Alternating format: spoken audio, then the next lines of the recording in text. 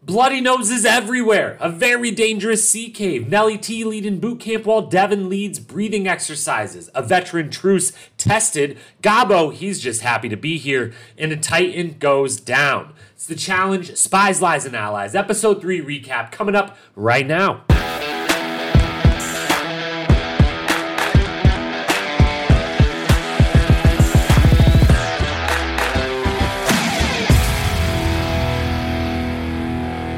What up, my fellow challenge lovers? Welcome to the Challenge Historian, where we dive deep into all things MTV's The Challenge, past, present, or future. If it's happening in the Challenge universe, then we are here to document it. I am your host and dedicated Challenge Historian, Jacob Hollabaugh. Thank you so very, very much for being here with us today. On today's pod, we're diving deep into all things The Challenge, Season 37, Spies, Lies, and Allies, a name that's growing on me, by the way, and covering everything that just went down. It was an action-packed episode, and this is about to be an action-packed podcast. So here is our agenda. First, we're going to recap everything we just saw. Then we're going to dive into the main storyline of the episode. Follow that up with some secondary storylines. Then break down both the daily challenge and the elimination that we saw. Hand out some awards after that for best strategy, worst strategy, best quote, best moment, and episode MVP, and then round everything out with a few predictions in our weekly power rankings.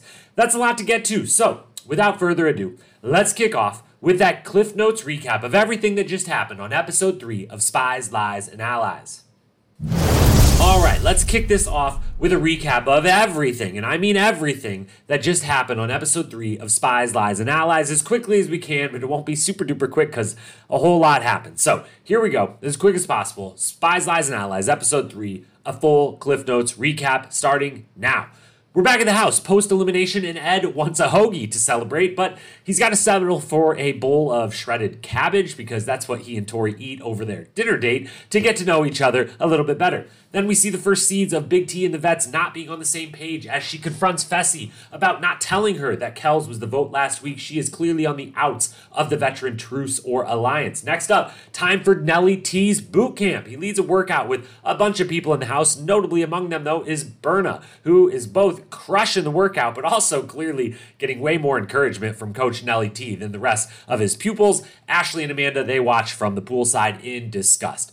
Corey then tries to talk with Gabo about a possible rookie alliance, but Gabo's just like, yo, I'm happy I'm here. I'm not going anywhere as long as Nani is my partner, and sorry, bro, I'm good.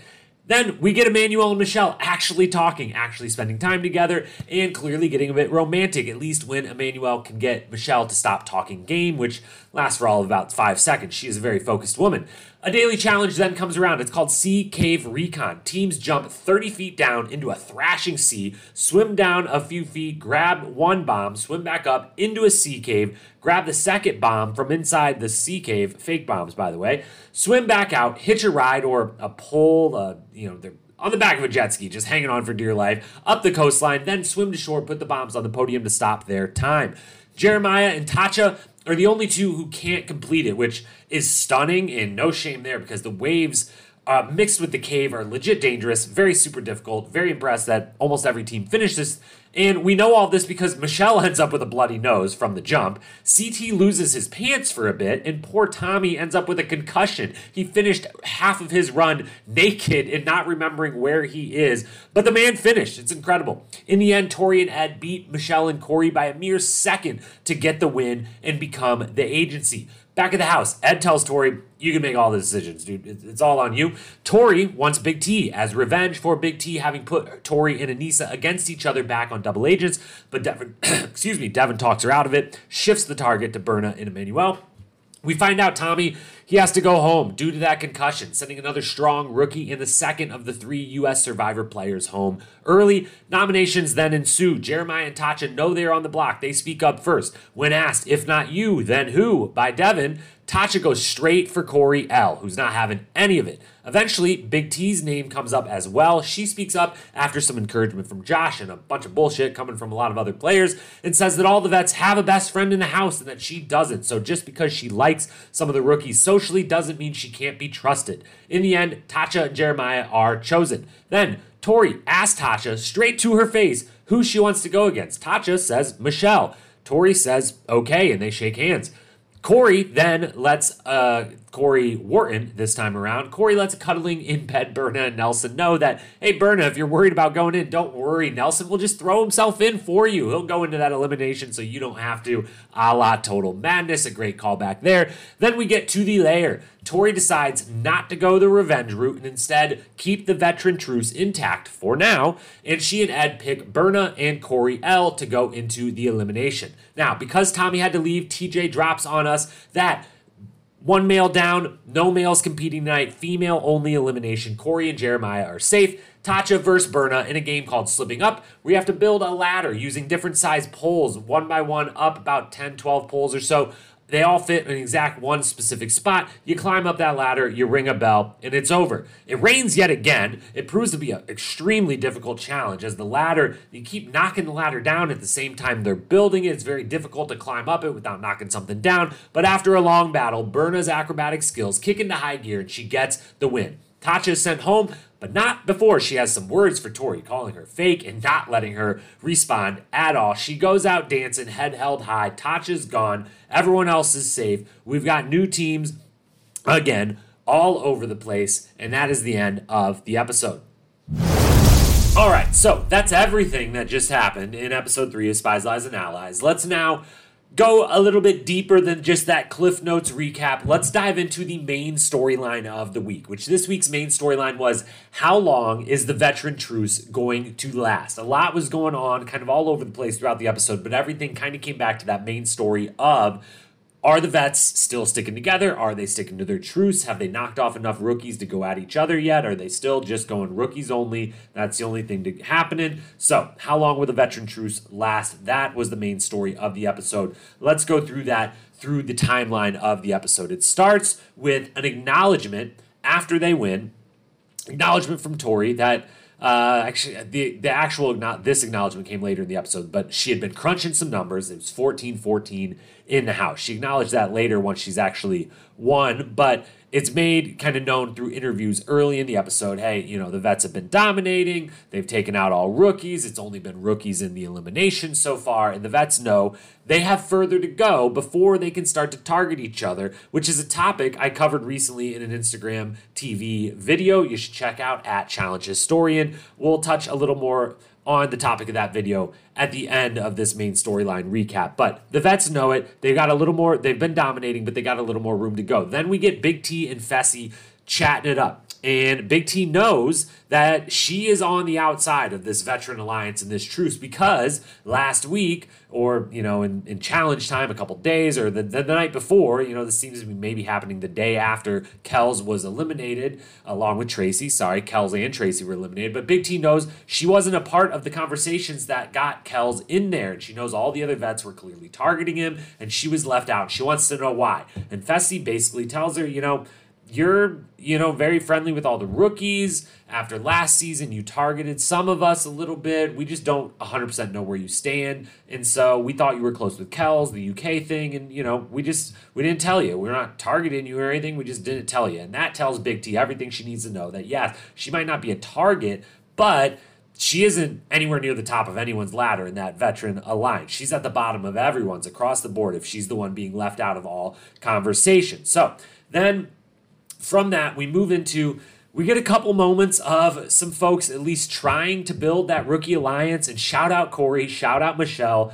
They're doing everything they can. They know the writing is on the wall that, as Michelle says, the writing's on the wall. The vets are coming for us over and over and over until none of us are here. And it seems like Corey and Michelle are the only rookies that understand this. And part of it might be that they're one of the few rookie partnerships. Part of it may be they're just a lot smarter at the game. Part of it might be that they watched the game a little bit before they came and played it. Lots of reasons. But those two have been standout rookies so far and are clearly standout rookies in this moment, as first Corey tries to kind of initiate a little bit of a repertoire with Gabo, if not a full-on rookie alliance building moment with Gabo, who, when Corey approaches him, just simply says back, hey, I'm happy to be here. Nani, everyone likes Nani, so I'm not going to go into elimination. He literally says to Corey's face, I don't have to worry about that. You do, not me. I've got Nani. And Corey's basically, in an interview, a great little moment, just I've got nothing. I've got no one. this is bullshit. This is dumb. And we feel for him because he's been shining this whole season, these first couple episodes, and just no one is willing to help this guy out. Everyone seems to like him, but he's the rookie target. And once that becomes a thing, it's just almost impossible to shake. Michelle then tries her hand by, talking game with Emmanuel, who we finally see the two of them talk, which is nice because we've heard in interview segments that they both, are infatuated with each other. Emmanuel says he's in love with Michelle already, and we hadn't seen them actually talk in the house yet. So they're finally talking, and he's wanting to be romantic and not talk about the game. It's their day off, and Michelle can't help herself. She keeps talking game, and even when she says, okay, it's our day off, let's not talk about the game. Okay, but wait, one more thing about the game. But he's not really having it, so she's kind of striking out on building any sort of rookie repertoire or alliance. They're striking out across the board. We then move to the daily challenge, where both Michelle and Corey partners make it very clear. If we don't win, we feel like we're going in. We're the rookie pair, as do Jeremiah and Tasha. The two rookie pairs know, like, hey, if we don't win this thing, we're probably going in there one way or the other by the house of vote, by the whatever they call the thing. That's the power couple, the agency. There we go. The power couple agency, as I would like to call it the rest of the season. So both of those teams know that they're kind of, they're on the chopping block, and all of the vets know they're taking it very, they're taking it serious. They're trying to win, but the vets are super laid back, and it's clearly not just from a comfort of having done all of this crazy shit a few times before, but it's clear because they all know we just need one vet rookie pair or vet team to win. We just need one veteran in the agency, and they make it known, all these rookies that we're partnered with kind of look up to us, kind of let us run the show. So as long as one of us wins, we're all good. From there, eventually, Tori and Ed do get that win, so a veteran is in there, and probably the worst case for the rookies and the best case for the vets. Tori and Ed makes it immediately known Tori can make all the decisions. I don't care. I'm here to play. I just got here. I just won an elimination. It's awesome. Ed's a fucking blast. He's an absolute joy to have on the show, but it's hilarious how immediately he's just in an interview like, nah, Tori can make all the decisions. It's fine. So Tori's in charge, the vets are in charge, and Big T is put on notice back at their house. Her partner had just got a concussion, he's left, and she has no idea what the veteran strategy is, which realizes for her yet again that it's because they're not telling her. It's because she's at the bottom of that totem pole, so to speak, and she's kind of on the outs with the vets. So nominations come around, and while all the rookies first come up and kind of go at each other, eventually Big T's name is thrown out by Tori. She can't help herself. She has to mention, hey, you're, socially kind of hanging with the rookies. You did do me dirty last season. Do you have anything to say? And after some chiding by Josh and then, having her name brought up enough, Big T finally chimes in and says, I'm with y'all. Like, I don't, just because I like them, just because I hang out with them, like, everyone in here has a best friend. Every vet in here has another best friend vet. I'm the only one that doesn't. I'm sorry. So, I hang out with everyone, which Tori maybe oversteps, maybe takes her power just a bit too far for a moment and kind of claps back immediately, sarcastically, in a very kind of Tori way of being like, kind of serious, kind of silly, sarcastic. You don't know where the balance of what she's saying is going, which is one of the things I love, and she makes for great interviews, great television in general. Big Tori fans here, as is well documented on this podcast, but maybe takes her power just a bit, gets a little bit power crazy just for that one moment where she just really snaps and claps back a little bit at Big T of like, well, you did send me in against my best friend last season, so and like, all right, how serious was that? Was that just a joke? Was it just a good thing to say and, funny, everyone laughs? Or are you throwing in Big T? We don't know. And so, that happens. And immediately after, Big T's like, yo, Tori, I got to talk to you. Tasha and Jeremiah are going in, but Big T thinks Tori's definitely sending me in too. So they have a little sit down. They have a powwow. And, of course, I absolutely love that Big T grabs Tori and what looks to be literally as they're like walking out of the nominations room and says, hey, can I talk to you in private? But also Kyle's already there because Kyle's going to be there. So can we talk in private? But I already told Kyle he's going to meet us at the couch where me and you are going to talk in private, but Kyle's going to be there because Kyle should be there, which is fantastic. And I think one of two times Kyle even makes an appearance in this episode, the other time being when he has the last group to go in the daily challenge. He and Amanda, is the only one who he jumps eventually, but waits I don't know, they make it look like it's 20, 30 seconds, who knows, maybe it was like 3 seconds just to get that dramatic effect or whatever, as he's smart enough to do for the cameras. But the only time really Kyle makes an appearance this episode is as a bit of a mediator in the Big T Tori conversation.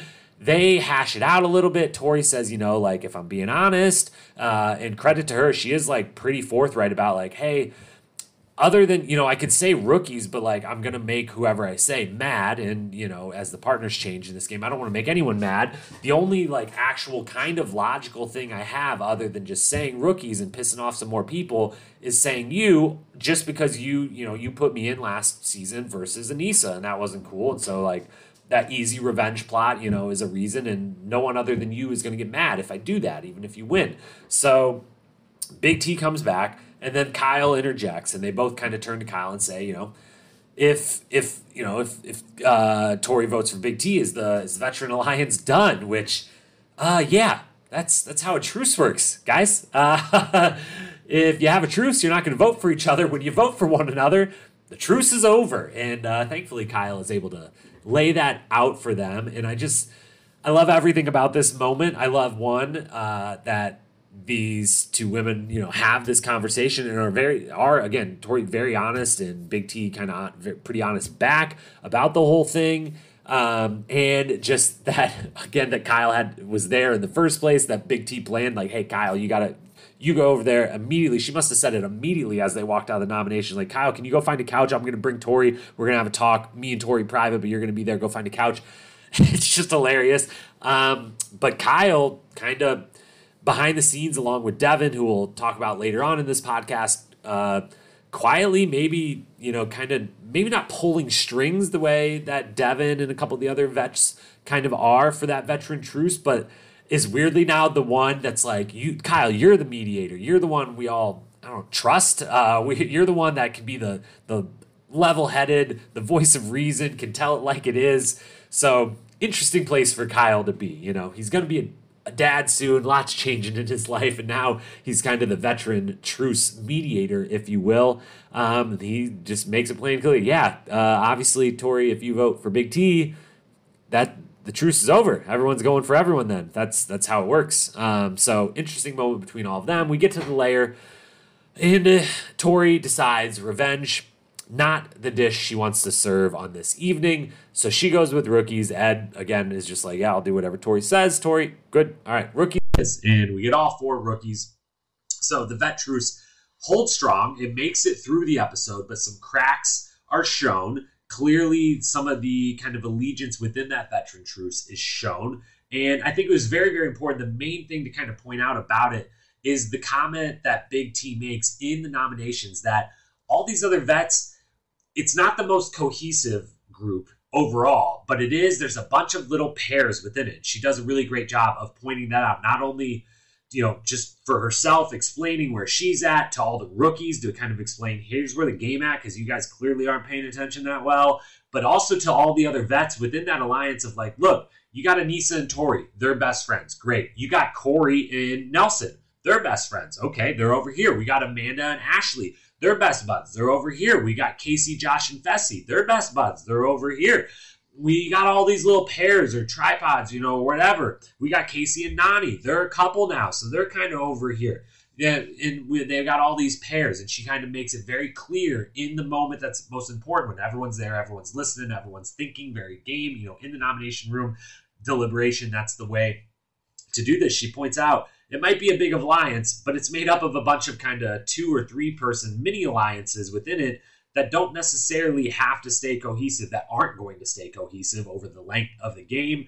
And at some point, they're going to have to kind of shuffle the deck. They're going to have to, different little groups work with other different little groups. When people start coming, it's not that she's at the bottom of everyone's list. It's, what couple is at another couple's bottom of their list, and who could she be a number to help with later. So good long-term strategy play for her to get that out there, and definitely that veteran alliance, as foreshadowed at the very end of the episode. During the credits, the last thing we see of the episode before the next week on is Kyle in the interview room, very clearly setting the stage that, the vet alliance came close to crumbling, that truce almost ended, and it very, very clear. I mean, if there's any if next week the vets don't turn on each other, someone goes for someone else, then I don't know what the heck that little kind of cliffhanger teaser Kyle interview was at the end of the episode. But so that was the main storyline. The vet truce did hold strong. In a quick touch on, we mentioned at the top of that, recently did an Instagram television, IGTV, IG Live, whatever, IGTV video, and talked about the rookies had this amazing opportunity. And I'm not going to rehash the entire thing. If you want to watch the whole 10-minute thing about this, go check out Challenge Historian on Instagram. But they had an unprecedented opportunity coming into this season. 19 rookies, 15 veterans. That's never happened before. We never go more rookies than vets. And I can't remember off the top of my head, but at any point, the rookies outnumbering the vets in general is almost unprecedented. I'm sure it's happened. I'm sure, on a season where it was maybe balanced, a couple vets went home first or whatever. But 1915, they came in with a big lead. They came in with a format that made it so that it didn't have to always be a vet and rookie paired together till the end, a vet and rookie always leaving together the way a Fresh Meat or War of the Worlds was. They had these advantages coming in, and they didn't take advantage of this unprecedented golden opportunity. They squandered it all the way down to where it was tied, and now after this episode, it's now 14-13, and actually, no, 14-12, because Tommy went home too. One lost elimination, one was medical DQ'd, so now it's 14-12. The vets have a stranglehold on this game, and they're now able to look at each other and say, now's maybe the time. We've got a lead. So if one vet goes home, that's fine. We still have a lead. If we can all kind of get on the same page of which vet that should be, that'll be all right. And they also make it very known that all these rookies that are paired with veterans, one of the main reasons the rookies can't get their stuff together as much as Michelle or Corey or a Kells or a Michaela was trying in some way to make that happen, it's because most of the rookies feel safe with their vet partners that they're tied with. They feel like we're a part of specific alliances through them, so we're good as long as we're with them, which also can make for when the vets split up, knowing that, hey, we might split up this veteran alliance that has a 14-12 numbers lead, but, Josh may be thinking, I've got Fessy and Casey and their partners, and I've got my partner, and we're friends with these other two rookies, and we're friends with, Corey and Nelson. They're cool enough with us for the moment, at least. We can get the numbers back on our side that way. So, all of that is very interesting, and we'll see. It's almost a guarantee. We'll talk predictions at the end, but one of them is going to certainly be that a veteran finally goes home next week. It's not going to be only rookies going home for episode 4, but we'll get to that later. The final note on this is it is a little disappointing from the rookies' point of view that it seems like almost none of them have watched this show. None of them studied the show. You don't have to. I'm not expecting everyone that comes on here to be some big old super fan like me. If they want that on the show, they can bring me on the show. I'm out here. I'm waiting. Buda Murray, give me a call. I'm ready. I'm going to start training. I'll be ready. But it would be nice if more of them had some idea of what was going on, some idea of the gameplay of this show, and not just the gameplay of whatever show they were on before, or maybe no gameplay if it was a dating show or whatever.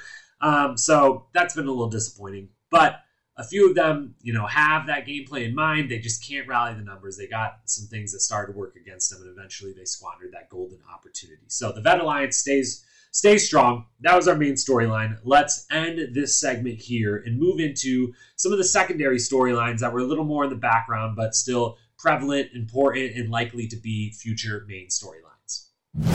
Moving into our secondary storylines of the week, we've got 4 that we, kind of noticed that we're clearly getting a moment here, a moment there, continually making sure that they touched on it in the edit of this episode, making it clear that it's something that matters to the game in some way. It matters to the season. It could be a potential storyline going forward or has been in the past. So let's break down a couple of these supporting or secondary storylines that we saw. The first one, the big one that was kind of a continuation of last week. Last week we got the love triangle from hell, the Berna, Ashley, Nelson kind of debacle that is still unclear, and it very much is more so now that it seems like, Ashley's still a little salty about Berna and Nelson kind of being together, but it's unclear how highly edited everything we saw last week was as far as when everything was happening. Obviously some shit went down. They drunkenly, cryingly talked shit to each other's faces, but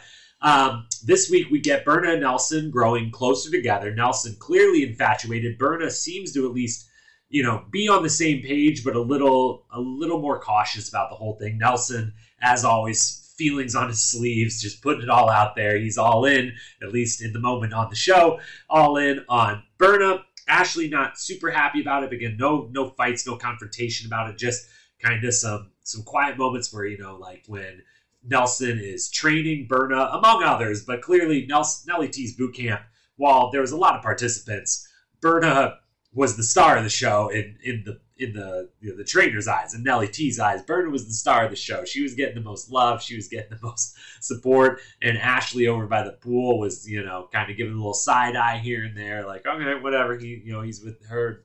Too bad for both of y'all. I'm going to be over here doing my thing, and that's that. So no blow-ups between the three, but Nelson and Berna coming closer together. We see them cuddling in the bed. We get the great moment from Corey where first, after Nelson, come on, man, you're a vet in this game. I love you to death. I love Nelly T, but you got to know better as a veteran, even if you like this girl, even if you plan on protecting this girl, if given the opportunity to try to sway a vote out of her favor and onto someone else, you don't have to come right on out just from a strategy standpoint and say, yo, I'm going to protect you. Don't worry, I got you. If the vets try to come from you, if you're the next rookie on the block, no, I'm gonna support you. I'm gonna have your back, whatever. You don't gotta do that because eventually you're playing a game where you've told all the veterans you're with them and you're against all the rookies, and she's one of the strongest rookies. So I know you're having this little romance, but don't make promises. You're starting to make promises to both sides. You're starting to get a little over your skis again. But I love you. And I love you, Nelly T. You're gonna figure this out. I'm confident you're gonna figure this out one way or the other. But it leads to the awesome callback by Corey, which I'm glad came up. It didn't quite come up in the context I wanted to. Eventually, I wanted to come up as Corey being like, yo, time to step up. As Nelson telling Corey, time to step up. I had you, now you get me. But Corey brings up, hey, don't worry, Berna, you're nervous about getting thrown into elimination. If someone tries to vote for you, Nelson will just stand up and take your place and beat his chest and be like, no, I won't let it happen. And he'll throw himself in just like he did for me. And it's a hilarious callback. It's a great little moment between the three of them. It is a really genuine moment of like if Nelson and Berna, if this relationship in the moment is very real and there's real feelings there, like that's his best bud. And they're reminiscent about a moment that was one of the defining moments of, challenge best friendship and their best friendship. So it was a really cool moment between them, but I'm still waiting. I'm dying for Nelson, bold-faced, dead serious, right before some deliberation where his name is on the block to go to Corey and be like, yo, you're making them checks. MTV's paying you. You got a lot going on. I did you a favor back in the day. Can you do me a favor? Why don't you go in there and throw it? Why don't you give me back? I just want that to happen so bad. I think it'd be amazing. But so Nelson and Berna getting a little closer. And then we get the last part of it where it comes up for the final time in the episode is when Berna is then in that elimination round. Nelson clearly rooting her on, and Ashley very clearly from the other side of the big old podium that all the spectators are standing on, is rooting for Tasha and CT with the great quote that we'll probably come back to in best quote category of hearing both of them out of either ear and being like, interesting. One of you clearly rooting very hard for this one, while one of them clearly roots very hard for this one. So the Berna Nelson romance in full swing, and Berna getting that win back in the house so they can continue that. That was one of the secondary storylines. The second one, we touched on it, but it should be said again, mostly just because I'm really, really enjoying having these two on the show. Michelle and Corey as the two rookie standouts thus far. Both, good interviews and great gameplay. They got that first elimination win in episode 1. They nearly won this episode's daily challenge, and the whole time, as we'll cover in a moment when we talk to daily challenge, Michelle bangs up her nose and has a bloody nose the whole time without even knowing it. She's so in the zone, so locked in, she doesn't even realize there's blood streaking down her face everywhere. But those two, they take center stage for the rookies. And at this point, yes, it is because their name keeps coming up and they've been in elimination. They're now partners that almost won the daily challenge, and they've been a main part of this kind of rookie vet storyline. But at the same time, they're getting so much of the shine of these, of all the rookies, that it just makes me feel like we're being set up they've already off to impressive starts, defending themselves well, holding themselves well, doing great in the interviews, doing great in the challenges and the eliminations. But Feels like we're in for deep runs by these two, that these are kind of the two standout rookies so far and potentially going to be for the whole season. So shout out to those two. We very much enjoyed them. And I would love to see them both make a nice long run because they're both very enjoyable to have on this show. And then we get to, speaking of rookies and speaking of tangentially to Survivor, the Survivor, what was coming into the house, a potential never to actually come to fruition U.S. Survivor Alliance is down from 3 all the way to 1 as we got to say goodbye to Tommy. We didn't get nearly enough of Tommy, which, you know, we haven't got nearly enough of any of these people that have gone home. Everyone, the season was just so well cast, but had a big expectations for Tommy, was really excited about him, loved. We weren't seeing a ton of him on these first few episodes with so many people to get to and not being a big part of the main storyline. That first episode a little bit, but great performance, albeit short-lived. I mean, unbelievable that he got a concussion jumping into the water and somehow did, or I don't know, they never made it clear. He said he kind of like blacked out halfway through, so I don't know if they just didn't show that like a wave took him into the wall in the cave or whatnot. That was happening to a few people, but somehow gets a concussion and then still finishes the whole challenge out without pants on, crawls up onto the beach, puts the thing up there, and immediately falls over, needs a medic. Eventually, you know, he walks back into the house, or he walks back up to the group post, you know, meeting the medic after his run. He's wobbly, but he's there. He seems like, you know, the medics have been like, all right, go back to the group. You're fine. So we think everything's fine. And then we get back to the house and he comes in a little bit later and says, I got to go home. I got a concussion. So that Survivor Alliance that never was takes another hit. And we lose what I think could be a great challenge competitor. Another one that, you know, if they bring him back, I hope they do. I keep saying that for everyone that gets sent home already, that I hope they bring them back. I guess I just want them to do this exact same season the second time around with all these people having a little bit of experience. But short-lived experience for Tommy. Bummer to see him go. But that the rookies lose one of the people that seemed like maybe they could step in and be that leader that gains some numbers, that gains some confidence. But Tommy's got to go home. Sad to see. But we say our goodbyes to him. And the final storyline that's in the background, and for the second episode in a row, not anywhere near the front, not anywhere near the main storyline, but kind of, you know, associated or linked to the main storyline of that Veteran Alliance, is that Devin is quietly but clearly pulling the strings of this game. He is the one, he is the puppeteer, the puppet master, whatever that's called, the marionette master, whatever, the one pulling the strings. Everyone else are his puppets. Horrible analogy, but you get what I'm saying. Devin's running this game. Last week we saw, you know, Josh in the deliberation call out, say all these lies about Kells and say, oh, it doesn't matter, it worked, you're going home. And he and Fessy a little bit kind of take the known credit for sending Kells home, or like we were the ones on the, you know, the vets that did that, even though it all started with Devin and Josh playing chess and Devin, you know, mentioning, quietly steering Josh towards, yeah, you're right, Kells is a big guy. He's a little scary. I don't want to go up against him. Do you? Yeah, we should throw him in. Pushing those strings. And now in this episode, yet again, we see immediately after Tori and Ed, we should say Tori and Ed win the daily challenge, but then Ed immediately, while it was co-equal effort in winning the challenge, it was then immediately like, oh, you can do everything, Tori. So Tori, in power, essentially by herself, goes not just to her best friend Anissa, but to her best friend Anissa and Devin. And the three of them have a conversation. He's looped in on that main power conversation. All right, let's decide. I'm the vet in power, so I'm the one leading the charge of this alliance. Who are we going for? And Devin is the one brought into that conversation. And Devin is the one who then steers that conversation and steers Tori away from Big T and towards Berna. And again, he's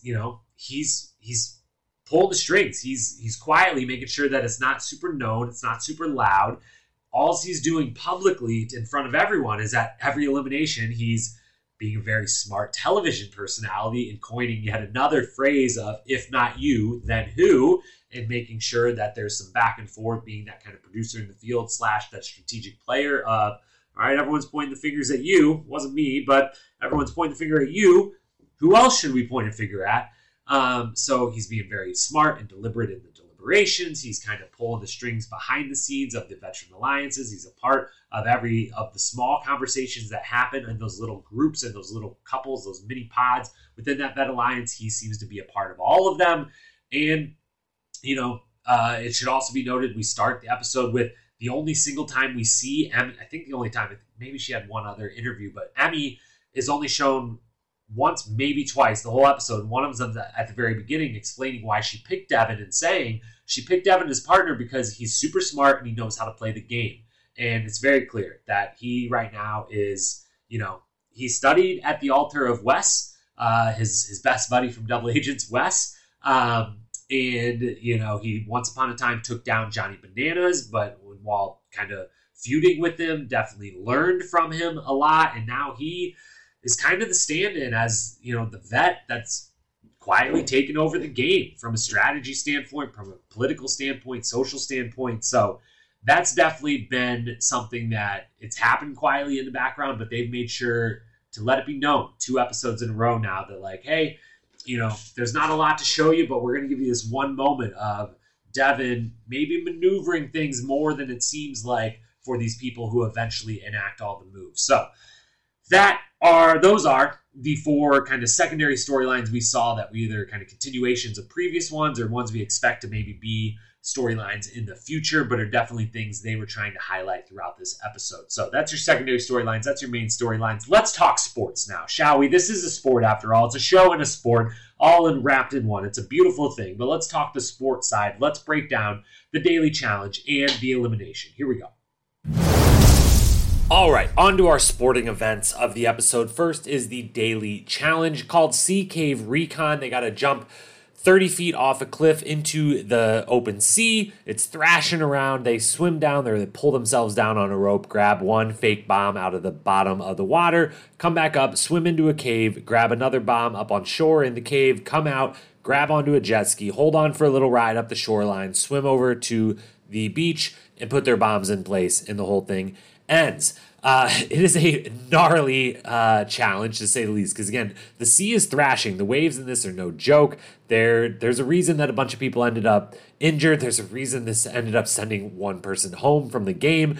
It's pretty gnarly in general. It's very fun, but it's very dangerous. And let's break down just the challenge itself first, and then some of the competitors and the moments that happened in it. The challenge itself, again, gnarly, fun, dangerous. We liked a lot of it. It was visually appealing. There were some unclear rules, as always. Every one of these daily challenges, I have so many questions that I wish there could be, of all the bonus content they put out, I would love one with one of the main producers behind the daily challenges and the eliminations explaining exactly what all of the rules were, maybe doing a Q&A on each one of what's going on, because with this one, a lot riding on the drivers of the jet ski. It was a little unclear. Sometimes it was like a couple people grabbed on, but they didn't start right away. And it was like, no, you gotta get up further. You gotta grab on specifically here. We gotta be really safe. It's gotta be right here. And then, are they going the same speed the whole time? One is on the outside, technically has a little bit longer route. Just a lot in the hands of those 2 drivers of the jet ski to be fair and balanced about it. And then the big question was, it was very unclear if, they both have to jump, both partners have to jump off of the thing into the water, obviously. And then only one of them has to swim down immediately below, but it's immediately below. The one that swims down for the first bomb, their partner's, floating right above them. But when they swim into the cave, it's unclear. Some teams, it seems like they're like, both of us have to walk up on this beach together and grab this bomb, or both of us have to be at the beach and then just one of us can go grab the bomb. Other teams, it seems like, one partner swims a little into the cave, but then kind of is chilling, is like, all right, you do the rest. I'll wait here until you're coming back out. So did they have to both swim there? Was there some, distance that had to be met? Was anyone DQ'd without us being told for maybe not going far enough into the cave? Very unclear there. So, but classic challenge, unclear on the rules all around on the game. Again, visually, this thing was very, very cool. Croatia is beautiful.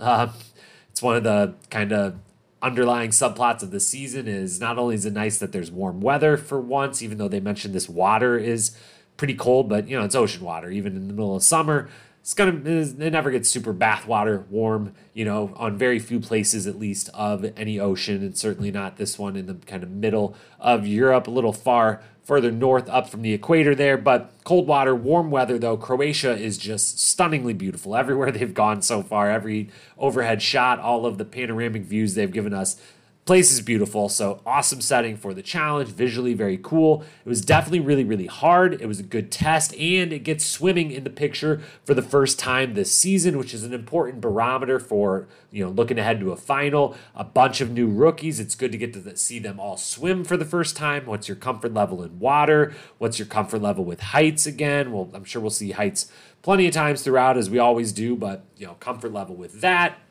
What's your comfort level in a little bit of a dangerous situation, which probably won't be the last time they're in one of those. So a good barometer of a daily challenge for a potential final for all of these new faces and some of the old ones that are coming back for the first time in a few seasons. So that was all great. And the main question that exists with any daily challenge to truly grade one, how good of a daily challenge was it, is, do I want to try it? And the answer, as usual, is hell yeah. Absolutely wish I could try this one.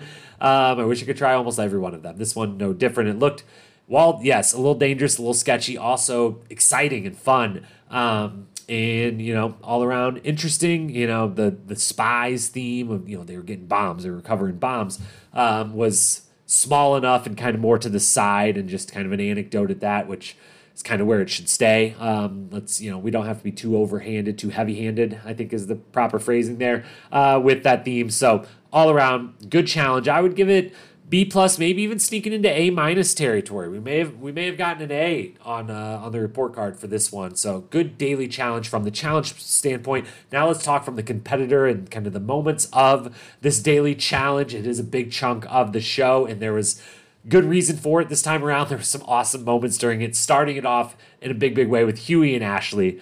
These two, just unbelievable. If there was like a bonus YouTube series that was just, Big Brother style, where the camera's always on and it's just a Huey and Ashley cam, like, you can watch the episode, or you can watch the alternate telecast that's just the episode through the lives of Huey and Ashley. I would watch that without a doubt. They're just winning hearts left and right. They're, Ashley, as usual, amazing on TV, amazingly witty and snarky and fun with the commentary. These two together are hilarious. Huey doesn't want to do it. He's scared. He's super nervous. He's pacing back and forth. He's throwing up. They eventually hug it out. They kiss, which is notable simply for the fact that, again, the edit can be what the edit is. These could happen in different order than what we're seeing in them, but we see pretty much right after Huey throws up, Ashley's like, come on, hug it out. We're going to kiss. All right, great. We're good. You're calmed down. Great. Like, the dude just threw up. I know you're just trying to, get him back on track. You're calming him down. You guys are just partners. There's nothing else to it but that. But the dude just threw up, so stay away from his mouth. But, maybe those are in different order. But that stuck out to me, and just in general, they're amazing. Ashley with a quote that probably was going to come up later during the awards of, quote, "No, this is light work. It's for kids. Look, this is fun." And Ashley, no, it's not for kids. Kids are not jumping off a 30-foot cliff into thrashing waves up against rock walls and sea caves. But amazing interview, amazing everything. And then after all of it, as often happens when someone, they really pan in on this person freaked out, we're going to show the whole thing. One of two things happens. They either quit, or if they get through with the freak out and they try, they usually do great. And Huey crushes it. He does great. He swims faster than the other three people during his heat. And he definitely impresses some people and shows that there's some physical attributes there that people maybe hadn't seen quite yet. The game. Elsewhere amongst the competitors, we had Michelle, mentioned earlier, but got to be mentioned again, jumps into the water and, unknown to her, or kind of unfazed to her, she hits her face hard enough when going in the water that she gets a super bad bloody nose from the impact of going into the water, and is just immediately profusely bleeding from her nose, which her partner Corey sees and decides, can't tell her because she doesn't seem to realize, and if I tell her, maybe she'll freak out, so we'll just ignore it. The people she's swimming against realize that she has blood streaming everywhere, but Michelle doesn't realize. She just keeps trucking, being a badass, going through, does the whole thing, and then afterwards, immediately once both teams are done, Tori immediately turns to her and is like, "Hey, dude, you got blood everywhere. Are you okay? What's going on?" And Michelle's like, "Oh, I do? Oh, wow. I guess I've got blood everywhere. I should do something about that." So badass moment for Michelle. Hopefully it was nothing more than just a bloody nose from the impact and no, damage done or anything structurally or anything like that. Didn't seem to be, but impressive and quite a way to start the challenge off with the Huey Ashley combo, and then right after that, Michelle doing that. Then we get the combination of CT with his ass hanging out, and CT handles this only a super vet of this show and of the reality TV world can. He's perfectly comfortable with it. He knows to have fun with it, make it a funny thing, make it a fun thing, let everyone comment on it. When he walks back up and everyone's cheering for him, he turns around and has his pants still pulled down, shakes his butt a little bit. So clearly a guy who's comfortable on the camera, knows that, he didn't mean for this to happen. He's hanging on the back of a jet ski. Of course, I'm actually surprised that only CT and Tommy lost clothing during this, because there was the little platform for them to kind of get their chest up on, but it was Titanic style. There wasn't really room for, both people on the board, so to speak. So they're both partners. They could have a whole couple hands on the jet ski and kind of half on, half off, dragging their bodies in the water. So CT loses his pants, handles it well. Tommy, though, poor guy Tommy. Oh my goodness. His pants don't just fall down a little bit. They fall all the way off. They're thankfully recovered, but he finishes the challenge, stumbling his way to the end, to the finish line without any pants on, showing everyone everything. And then he immediately collapses. We see him call for a medic. Immediately, we then find out later on that he has a concussion, that he blacked out. He doesn't remember basically any of the challenge, at least the second half. And it's unclear whether it was from the jump into the water, maybe he hit his face or head really hard on the way in, or maybe, one of the waves crashed him into the wall. They didn't really show, at least I missed it, but they didn't really show the moment where the concussion happened, but there was a lot of moments for it possibly to have happened. And it clearly did. He was messed up. Incredible that he finished this thing, and finished it pretty fast. And, he's at first, the medics check him out, but then we see him walk back to the group and he's stumbling, and they comment on the fact that he doesn't look good, but the medics let him walk back to the group. So from a viewer standpoint, we're like, all right, he's shaken up, but he's good. He's back in the group. He didn't rush to the hospital or anything like that. We, of course, find out then in the next scene, once they're back at the house, that he comes back to the house late and does have to go home because he does have a concussion. So that was Tommy. Poor guy. Again, pour one out for Tommy. CT's ass, Michelle's bloody nose, Huey and Ashley just being comic genius on screen. A great daily challenge in general. So that was the daily. Now let's move over to the elimination and dissect that a little bit. Onto the elimination round we go, and we get a one-on-one elimination between Tasha and Berna called Slipping Up. It's one-on-one, females only, because of Tommy having gone home, leaving one less male in the house. So Jeremiah and Corey get the night off instead of having to go at each other. They get the pass. They get to join the group back on the podium. We get a female versus female, Tasha versus Berna elimination. Let's talk the game specifically first before we talk about the competitors that played it. The game itself. I love these kinds of eliminations. This was an elimination that seems at first glance purely physical, build a ladder and climb up the ladder.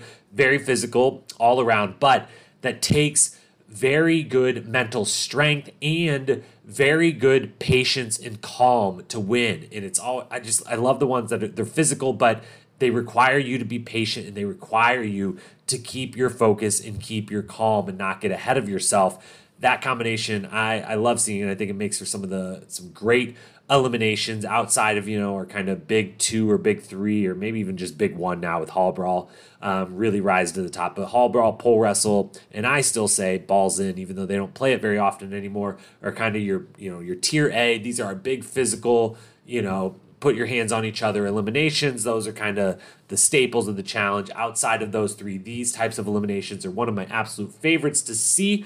And so this was a very good version of that, where you first, it's physical the whole way through, but you first, strategy-wise, have to do the minor strategic thing of put all the poles in a row of shortest to tallest to see which one goes where. As you move up, they have to be the right size to make it as the sides of the ladder get wider, if you will, as they did. But then the entire key of this entire challenge was your physical balance mixed with your mental patience to know not get ahead of yourself. Don't worry about what's going on with your competitor, but be able to stand upright on these completely. They show one side angle, which I'm glad they at least gave us one glimpse. This it's almost at a perfect 90-degree angle. It's almost perfectly vertical. There is a tiny, tiny, tiny lean to it, which, if there was a heavy lean to it, it would make this thing way easier because the poles are sitting on, little notches that are maybe twice as wide as the poles themselves. They're, if the pole is 3 or 4 inches wide, the little notch they're on is maybe 5 or 6 inches wide. There's not a lot of room for it to sit up there. And with it being perfectly vertical, as you step on it, if you lean at all, if your center of gravity goes from directly upright or leaning forward against the pole, if it leans back in any single way, you're pulling yourself and that pole straight off the thing. You're knocking a bunch down. You're starting over, which happened over and over throughout this. And that makes it super hard. I know from thankfully, they kind of filmed this one in a way that got across how difficult this really was. There's been similar challenges like this in the past where, from a viewing standpoint, it's kind of like if you don't think that hard about it, it seems like it's so easy. You just you put all the poles up there and you climb up it and ring the bell. What's so hard about that? But this thing is incredibly, incredibly difficult. I can't imagine doing this under pressure and having to try to stay calm and focused and not keep knocking things off, not try to go faster and faster, because every time you speed up, you intuitively are pulling back a little bit. If you're trying to climb fast, your momentum of grabbing the next rung is to grab and pull back a little as you pull yourself up, thus pulling it off and knocking yourself down. So very, very hard.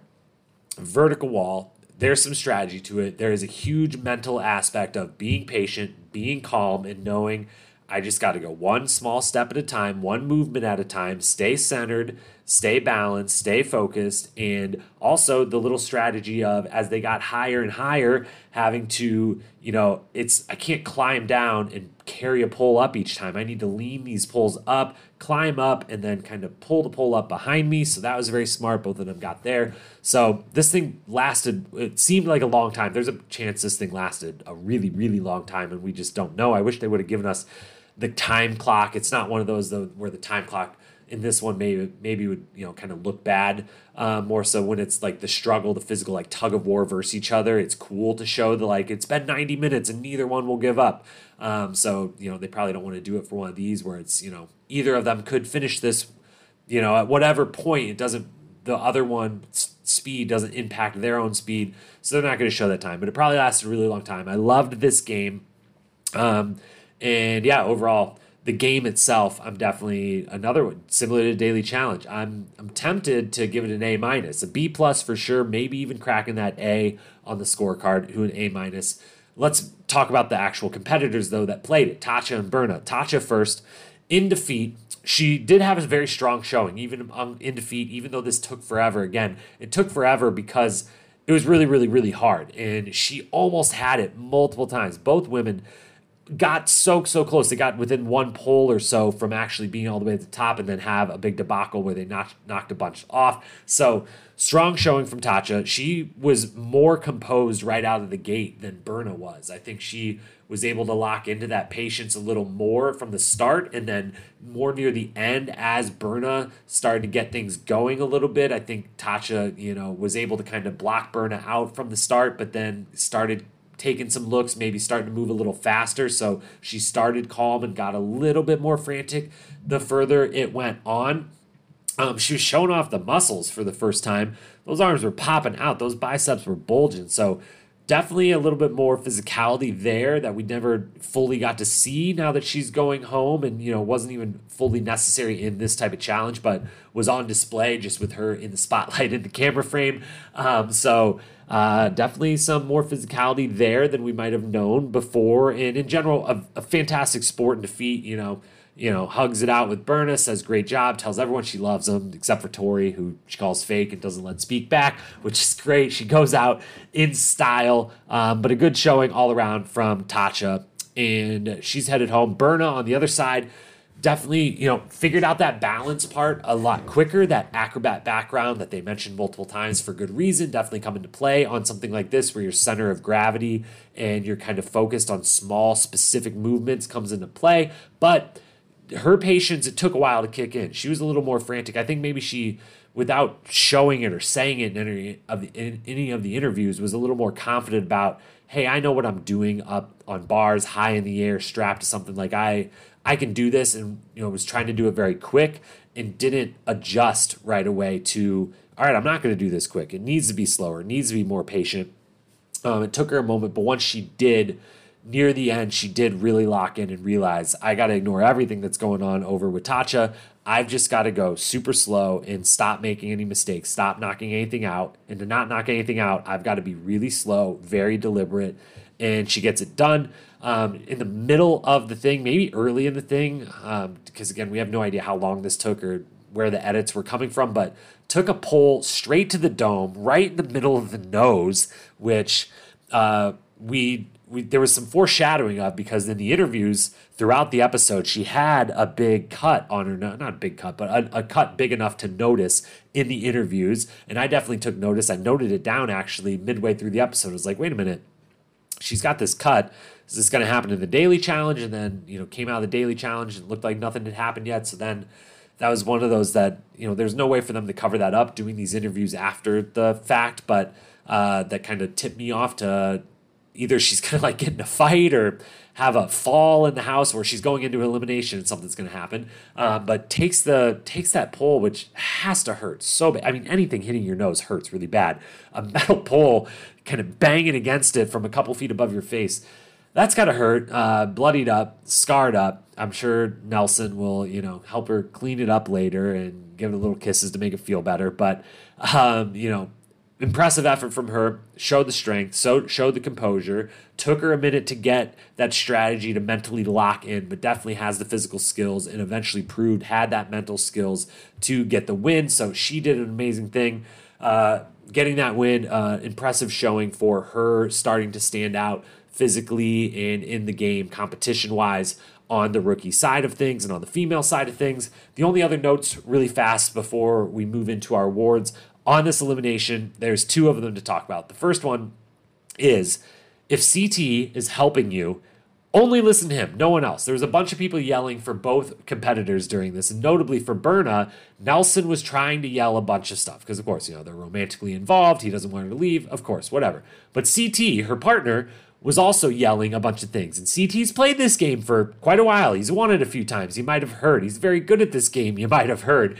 And for anyone in an elimination, to have the benefit of CT, to have the benefit of being a rookie in one that takes some more mental acuity and strategy than you think at first glance, to have a CT in the background confidently and calmly yelling out directions of, hey, you need to do this, think about this, remember this, you were doing this before, it was working, do more of that. Oh, this is why it keeps falling, watch yourself this, she's doing this and it's working, she's not doing that, whatever. Having CT helping you out is a godsend in any elimination for sure. And if anyone else is yelling, you turn around and tell them to shut up. You only want to listen to CT. So that was a big help for Berna. Would be a big help for anyone. The final thing to talk about, though, and we're gonna fully enter conspiracy corner here on the Challenge Historian podcast, just for a moment. Just one little conspiracy of mine that I've thought about in this episode of this season is really starting to bring to the forefront that I can't go any further without mentioning it. It rains at this elimination again. It rains again for the second or third time this season already at an elimination or a daily challenge that it rains. And I don't know what weather's like in summer in Croatia. I don't know what the weather is typically like in Iceland in the spring, whenever they filmed Double Agents, fall, winter, whenever they filmed Double Agents. I don't know what the weather is like in, was it Czech Republic on Total Madness? But the last couple of seasons, while they've had to film in, they picked the bunker in Czech Republic, and that was a huge mess on its own. But then they had to film in Iceland because it was pandemic, and that was where they would let them film, and it wasn't ideal climate or whatever, and we knew it. So we've kind of shrugged off because of the extenuating circumstances that the last 2 seasons have not just been cold weather, but have seen rain over and over. Rain at the daily challenges, rain at the eliminations, like almost like a lot of the time. I don't have the exact numbers in front of me. At some point, I'm going to have to go back and add it up if I want to make this a full-blown true conspiracy and go full tinfoil hat on it. But here's what I'm thinking. I thought summertime in Croatia, it might be rainy in Europe. I don't know anything like that. But I didn't expect to see so much rain again and to see them constantly in the rain and all the eliminations in the rain. And it definitely impacted this elimination, like that climbing and that balance and everything. Again, having it wet doesn't help. So my conspiracy that I'm going to have to look into further, and you sleuths out there could look into this, help me out on this one, but is it actually raining, or has the challenge producers decided that it's more fun and more dramatic when it rains, quote unquote, for those just listening, doing the finger quotations here, when it rains? And is this rain artificial? Is it actually raining every single time in all these eliminations and these dailies on each of these seasons in a row? Or are they artificially making it rain? Are they pumping it in? Are they thinking it ups the drama to have that rain coming down? I gotta know. I gotta talk to a producer. I gotta get a cast member to come out and just blow the cover and, come forward with some true evidence and, squash this or tell me it's true. But I couldn't believe it was raining yet again. I'm going to be keeping an eye on the elements and the weather the rest of this season and seeing where it goes. Clearly, they can't take a day off. Clearly, they can't postpone anything. They've got to go through it. And clearly, it rains everywhere that the challenge goes. So that's everything about the elimination. Let's move forward to our final portion of the podcast here, and let's give out some awards.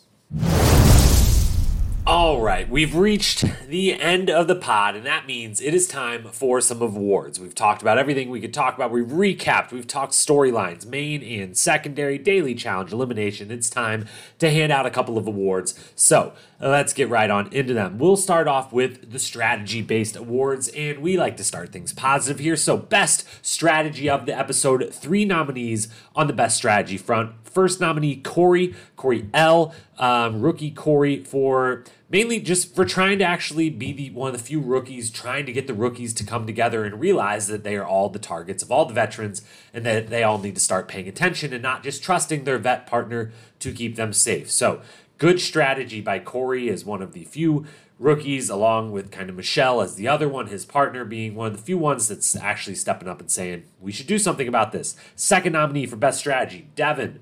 Clearly, as we talked about earlier, pulling the strings behind the scenes, playing a flawless and fantastic strategic game so far this season and again in this episode. And third and final nominee for best strategy, it was almost without being seen, but that is exactly why it is such good strategy. CT, as always, staying quiet, just being in the background, just, being intimidating when people look at him, but no one hearing him, no one talking from him. And, not winning anything, but looking good every challenge. The most vocal he's been the whole time is because his partner ended up in elimination this week and he was trying to help her out. But CT staying quiet, staying in the background, staying the course. Got to make another final, got to win another championship. CT, good strategy as well. So those are your 3 nominees, Corey, Devin, CT for best strategy. And I've got to give the award this week to Devin because not a lifetime achievement award, but a 3-episode, basically cumulative award, as well as for this specific episode, just playing a flawless game, pulling the strings, clearly kind of is the head of the veteran snake, if you will. If all the snakes add up to one big snake, he's at the head of it right now and silently behind the scenes without making anyone angry, without any rookies being that mad at him, pulling the strings. He wins the award for the best strategy this week, which brings us to our worst strategy of the week. And with that, we also have 3 nominees. First one is Tori. I mentioned this earlier, but during the deliberation, she's got this power, and as happens in the challenge house, when you get power often goes to these people's heads, and Tori does a pretty good job handling that power, but has that one little slip up that I just feel like could come back to bite her and maybe could have rubbed some people in the room the wrong way, especially the rookies who still don't know her super well. It hasn't been, super far into this season. That one moment where she kind of Big T tries to mention, her side of things, and Tori just butts in with, friends, like, best friends that you would have thrown into elimination versus each other, ha ha ha. And it's sarcastic and silly and it's fun and it's great content, but it also is hard for the room to read. How serious was that? How much are you targeting her? We're laughing, it's kind of funny, but we don't know how to take it. I just thought that moment was the one time she kind of stepped a little too far with that power, let it get a little too much to her head. So not great strategy there. Then we got Tasha, and for not throwing a rookie name out. It's a bad move. We talked, we mentioned Kells for this last week. This time, for not throwing it with Kells, it was that he wouldn't throw a name out. This time, Tasha does throw a name out when asked by Devin. Now, Devin's new line of the season, it seems. If not you, then who? Great trademarking, as always, from Devin. Shout out his clothing brand, Wear Devin Walker, where I'm still waiting on my What's 8 times 9 shirt to arrive in the mail to wear for the next podcast, but I expect a If Not You, Then Who shirt to pop up there soon. So if you want to support Devin, if you're a fan of him like I am, Wear Devin Walker on Instagram. You can go check out some of the clothes he's made, and by the time you look, maybe that shirt's up there. But he asked Tasha, if not you, then who? And she immediately goes with the other rookie team, Corey and Michelle, which it's just short-term thinking. It totally is understandable. She's thinking, there's 2 targets in the room. Everyone's talked about us. If you're asking me who else we should talk about, it's them, because I know their name's out there too. But it's such short-term thinking just from this standpoint. It's not short-term of just avoiding this elimination. It's knowing, those are the 2 targets, your team and their team, and you saying you should vote for them instead just means that Ed and Tori are going to put you in, or versus you get thrown in by the group and Corey and Michelle get picked by Ed.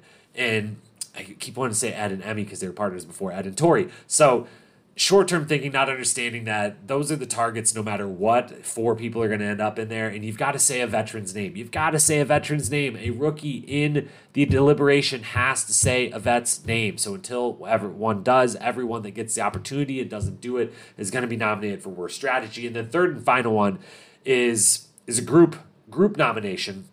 Gabo, Emmanuel, and all of the rookies, basically, for not stepping up and taking any vets. Every rookie that is with a vet partner, all of them are playing, maybe we're just not seeing much of them. I don't want to say they're all playing a scared game at this point, but they're all playing a very safe and a game of, I'm going to trust my partner to keep me safe and stay attached to them, and I can maybe ride that all the way to the finals, and then who knows.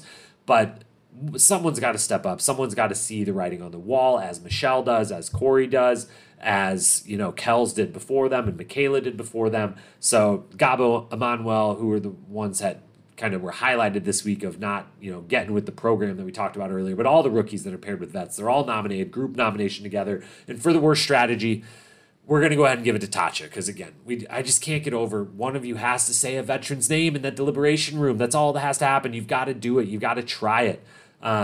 But it looks like eventually it's going to have to be a vet that says a vet's name in that room at some point. So worst strategy to Tasha, best strategy to Devin, and overall best strategy to the veterans and worst strategy to the rookies. Essentially, now let's talk best quote. And oh my goodness, there was a lot of options for best quote this week.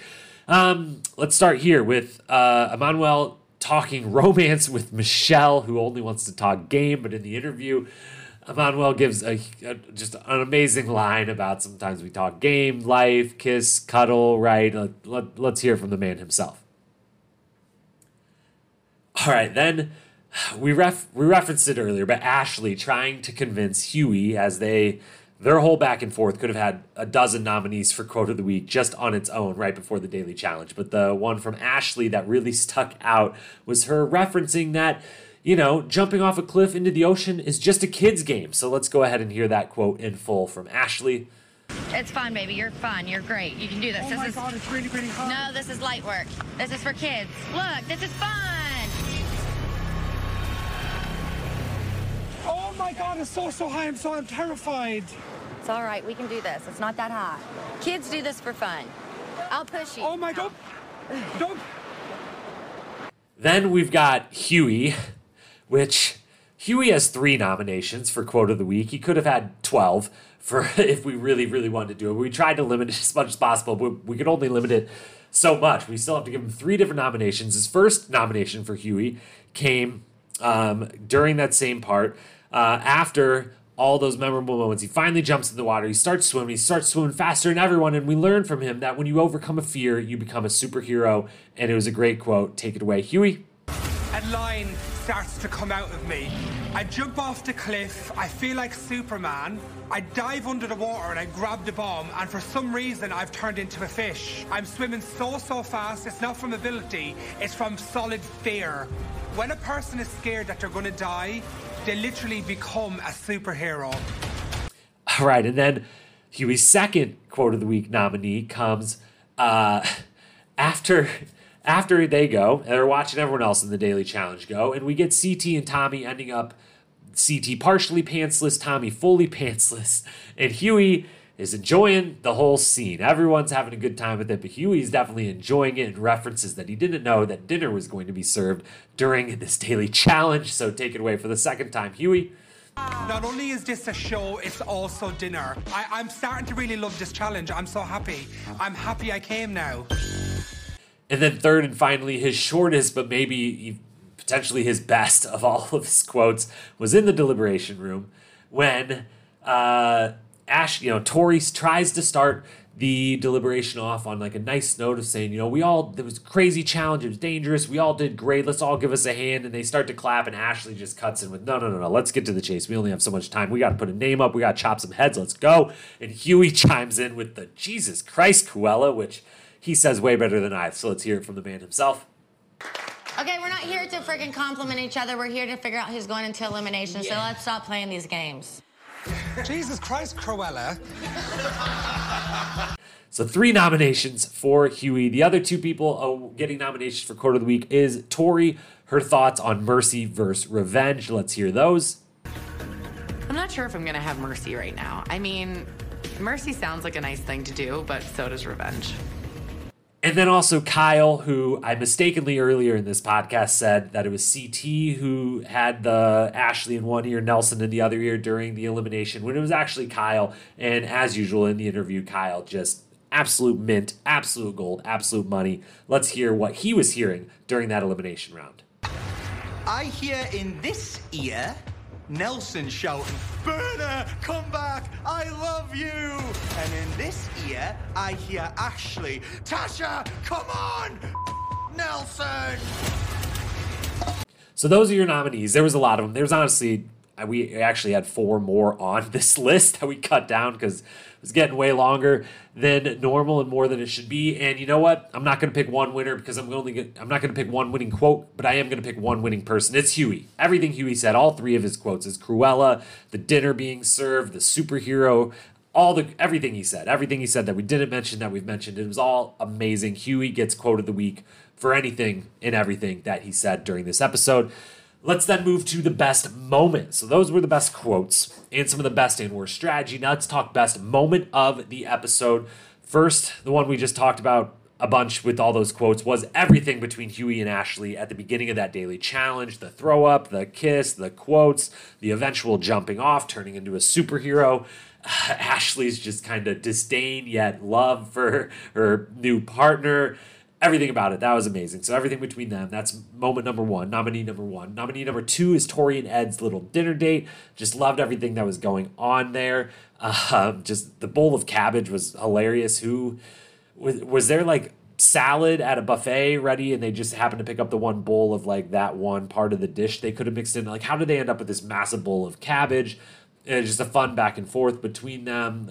Just enjoyed that whole little scene. Then another moment from Tori, the smallest of small moments in this episode, a small moment within a little bit more of an important episode or moment. The reason Tasha at the end of the episode goes off on Tori is because her and Tori make a handshake deal. Tori comes to Tasha and Jeremiah, but more Tasha because at that point she, as with the vet knowledge, is like, hey, a guy had to leave because of medical reasons. That means there's a good chance this could be female only. So I really want to know, who do you want to go against? Tasha says Michelle. Tori says, all right, cool. I think I can probably try to help you out there. Maybe if it fits my game, I can do that for you. And then that was all cool. But the actual specific moment of the handshake between them is just, I don't know why. It just made me laugh so much. They kind of go for a regular shake, and then it slides into like a bro hug type of situation, but they don't actually come together. So then as they slip their hands apart, they like both kind of move like they're gonna bring the fist together, and they don't. It's one of those, it's both incredibly awkward. They each go through 3 different moments of, are we doing this, this, or this, and not knowing, but at the same time, they make it all look smooth and like it was just like a plan, and they were supposed to kind of just glide off each other's hands. I don't know why. It just made me laugh, and I loved it, and it came to be consequential later in the episode. So that handshake is moment number 3. Number 4, Michelle's bloody nose, her not noticing it all, being a badass, going through the whole thing without of it, and just, it's incredible that she didn't notice, and it's incredible that all other 3 people were like, we aren't going to say anything till the very end, but then immediately we're going to say something, and she's like, oh, I didn't even know. So that whole thing was great, although, like always, teased as like this huge injury. We see someone with a bloody nose and looking kind of frightened in this brief little screen grab on the preview, and then it turns into like, you know, bloody nose, nothing to be knocked of. We're giving it a moment of the week nominee, but, you know, not built, what they build it up to be is not always what it is, but it's still a great moment. Then we got Nelly T's boot camp. That whole segment was amazing and awesome, and the music to it, all the shots of everyone working out, the camaraderie between them, Nelly T leading the whole thing, just all things great. And then the 6th and final nominee for the best moment, my favorite, it's not going to win the best moment, but this really small 4 seconds, 3 seconds, maybe 2.5 seconds at most, just after they show Nelly T's boot camp, maybe a little bit later, they're just kind of going between one scene to another, and they show little snippets of different things going around in the house as they transition from one to the other, and they briefly show Devin leading 5 or 6 other people in some sort of breathing or meditation exercise out on the lawn, and I would have watched the full, however long that lasted, whatever that was, I would have watched it. I just thought that was interesting and a nice little note, and just it was a cool little moment that they just, boom, give us a little snap of, and then we're out. So those are your nominees for the best moment. I'm going to give the award for this episode, a hard-fought battle, but since I gave Huey the award for all of his quotes, as much as I loved him and Ashley's whole thing before the Daily Challenge, I'm not going to make them the winners. I'm going to go with Nelly T's boot camp. That was the best moment of the episode for me. It didn't have much to do. You know, it had a little bit to do with the storyline of him and Berna, but it was mostly just for fun. It was cool. It was fun to see. The music was cool. The shots were cool. Everything about it was cool. So I love Nelly T's boot camp. That's the best moment of the week. And finally, our final award, MVP. We've got 5 people receiving votes. One of those being the winner. Those receiving votes but not winning, we're going to go with Devin for all the reasons we've mentioned. Pulling the strings.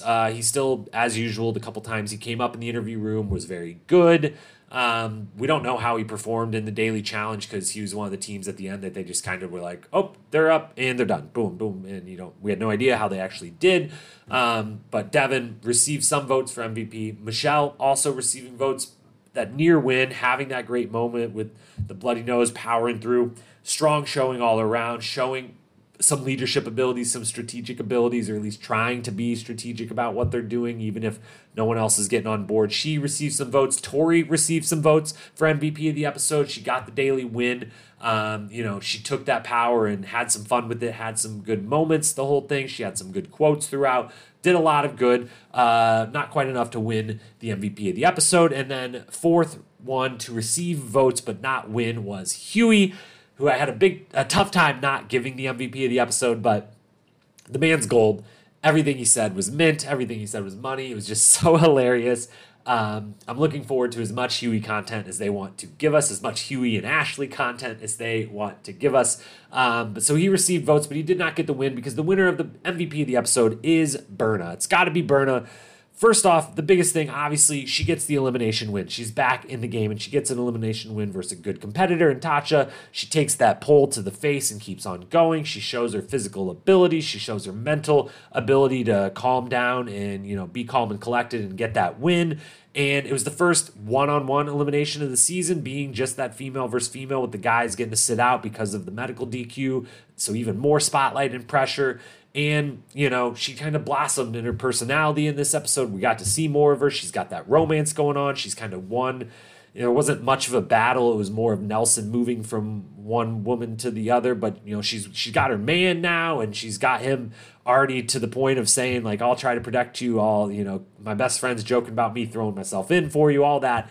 So She did good at the daily challenge as well, that should be said. She's got her partner in CT. She very smartly, I probably should have said for best strategy, Berna for being smart enough to, way back when, pick CT, as I don't know how no one else did first, but then also sticking with him without a hesitation. Stick with CT. Great job all around. Berna is the MVP of this episode. And that is a great transition right into, from the awards, all of those awards, to the final bit here, the power rankings. And it's a transition because top of the power rankings, back to the top, is Berna and CT. Said it before, I'll say it again here in a moment. CT is going to win this season. I don't know if Berna is going to be by his side at that point in time. It's a long way to go. A lot could happen. But Berna and CT, after, because of just CT's reputation and the way he's playing this game, I think he's going to win. So he's at the top of the rankings, and his partner makes it a lock to be at the top because she's shown she's got those physical abilities. She's starting, with that romance is bringing her into more of that vet. She's already got CT on her side as the partner who seems to be warming to the idea of she's pretty good. She's doing pretty well so far. Maybe he'll keep her the whole time, try to get that back-to-back win with the rookie. She's got Nelson, which brings Corey on to, her side. So CT Berna, number 1. Number 2 spot, Tori and Ed. Do I think they're going to stay together for the whole time? No, because I think a bunch of people are going to keep picking Tori. But I think Ed might end up in an elimination and win and get Tori back. So I think they might be together, apart. But for the time being, while they're together, they won this daily, and they're just a really, really strong team that I think complements each other well, that has their personalities help them do better by, taking it serious while having fun is a great recipe in the Challenge House. So Tori and Ed, number 2. Number 3, our vet team, Kyle and Amanda. A little bit less from them in this episode, but I think that's a totally fine thing. Neither of them in any of the drama, neither of them having to be snaky in any way, have to call anyone out anyway. All around, just they're one of maybe the only one or two vet teams. So strong spot for them. 3rd on our power rankings. 4th, Casey and Emmanuel. Both looking very good so far. Casey, obviously 2-time finalist in 2 tries, trying to go 3 for 3. Has been a little bit more in the background. We've only seen her in glimpses with her and Nani relationship, but they've finished pretty near the top in all the dailies so far. We've seen some good things from Emmanuel, so they're number 4 on my rankings for now. And then number 5, the rookie pairing of Michelle and Corey leap into the power rankings. As much as they're going to continue to be targeted, or maybe not. Maybe if the vets start going for each other, they get a little bit of time off. They can, as the alliances reshuffle, they can weave their way in. But just such strong showings, physically so gifted and socially gifted, where if they get that moment where the vets turn on each other in alliance reshape, I think they're going to be able to weave their way in, and they've shown they're trying to. They're thinking strategically. So Michelle and Corey, for the physical side, I think that even if they end up in a couple more eliminations, they can win a couple more, and they're a threat to be. I guess I don't know how well they're going to hold up if they make a final running wise, but all signs point to good.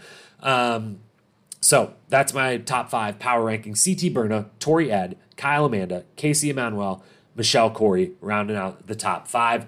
Finally, let's talk predictions. So those are our power rankings. Those are our awards. Let's talk predictions. And before we add our new one for the week, let's recap the current season-long predictions. Every week on this pod, the recap pods, we do kind of long-term, more season-length predictions. On the Tuesday pod, we do specific episode predictions, which we went 2.5 for 3 the first time around. In this most recent episode after watching tonight, we went 1 for 3, but we'll discuss those on the Tuesday micro review preview podcast. Today, let's look at the 4 season-long predictions we had coming into this episode and see where they stand. First one, Tori will have 5 or more partners.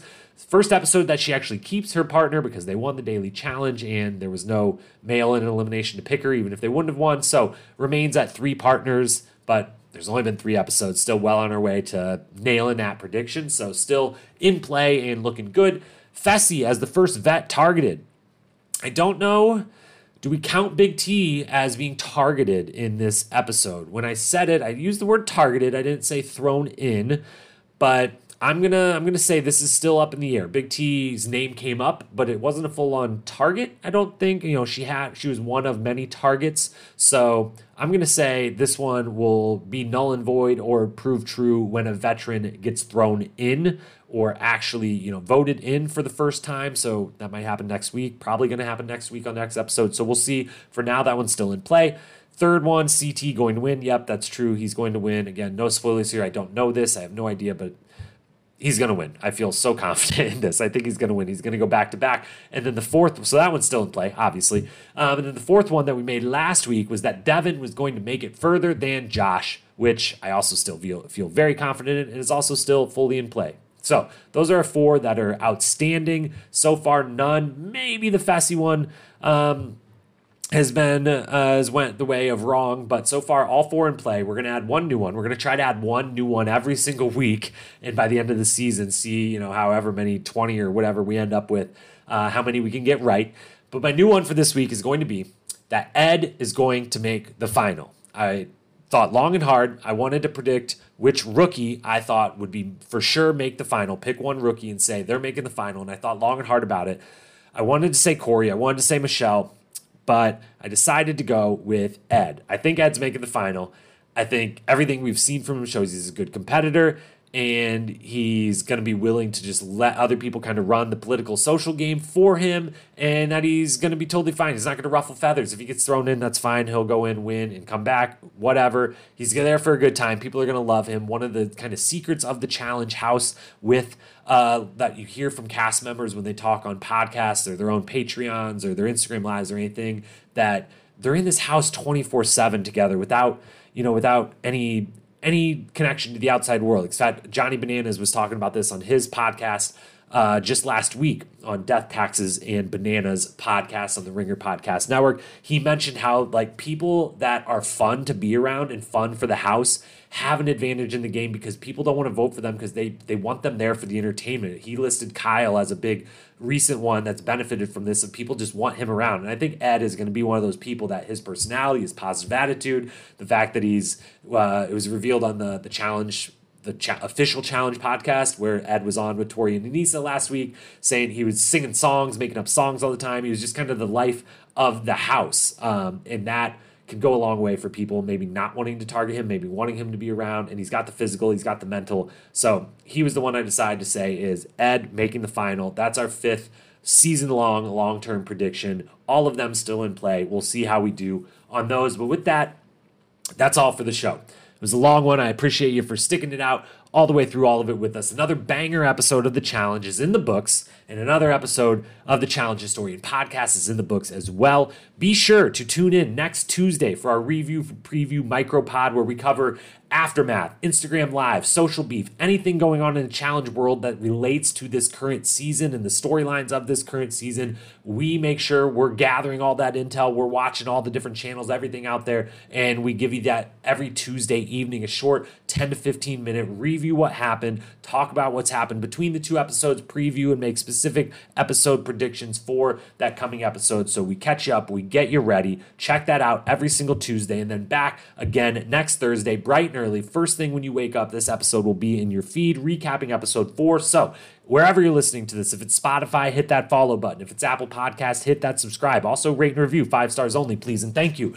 But hit the follow, hit the subscribe, so you're always getting these right into your feed. You're not missing an episode. If you prefer to watch versus listen, or listen via YouTube, you can go to YouTube. These are all on YouTube as well, so they're out there anywhere you want to watch or listen. You can do so. Please follow, subscribe, rate, review. It's all appreciated. It's so much. Thank you for being here. And with that, also, final note, follow us on Instagram, Challenge Historian, we mentioned earlier, but a bunch of other content comes up. We do some long-form videos. We dive deeper into these episodes. We also are going to very much, in the next few days, start to finally talk a bunch more about some old seasons with the specific eye on free agents in the next couple weeks. We're rewatching that season right now. We've got some content coming out about that. So if you want more challenge content in your life, head on to Instagram at Challenge Historian. Give us a follow there. Let us know your comments. Let us know your thoughts on this pod, any of the other content, anything you've got. Bring it to us. We love talking the challenge. We'd be happy to talk about it with you. And with that, it's been a great one. Thank you so much for being here. Until next time, peace.